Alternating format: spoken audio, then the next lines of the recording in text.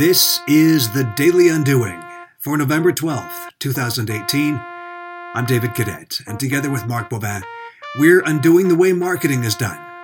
But today, I'd like to undo the way stories are told.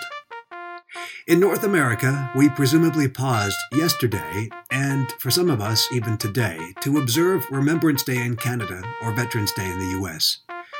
But this year is significant as it marks the 100th anniversary of the end of World War I. I'm 56, old enough to have met veterans from the Great War, but children being raised today have no such opportunity. The only war they know is the war on terrorism, played out intermittently in news, social media, and adult conversations. Yesterday, my wife and I took our children to Calgary's Field of Crosses, a traditional Remembrance Day activity, and watched and listened and stood in unified silence. But when asked, what is the meaning of this, I find myself somewhat superficial in my response. I cannot possibly begin to explain with any authenticity.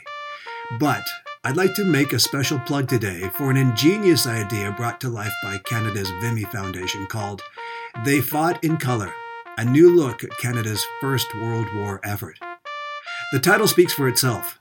When any of us born from the second half of last century forward think of World War I, the only visuals that come to mind are black and white.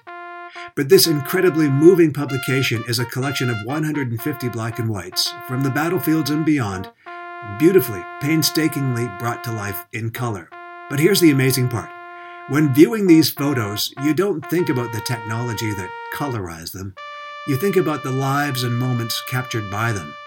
The idea, the very title caught my attention as I heard it described on CBC. Google it. They Fought in Color. Buy it if you want to show support, and maybe have better luck at explaining what was going down on this planet 100 years ago. Undoing marketing, and sometimes telling stories differently. That's what we do, and you'll find examples here on The Daily Undoing.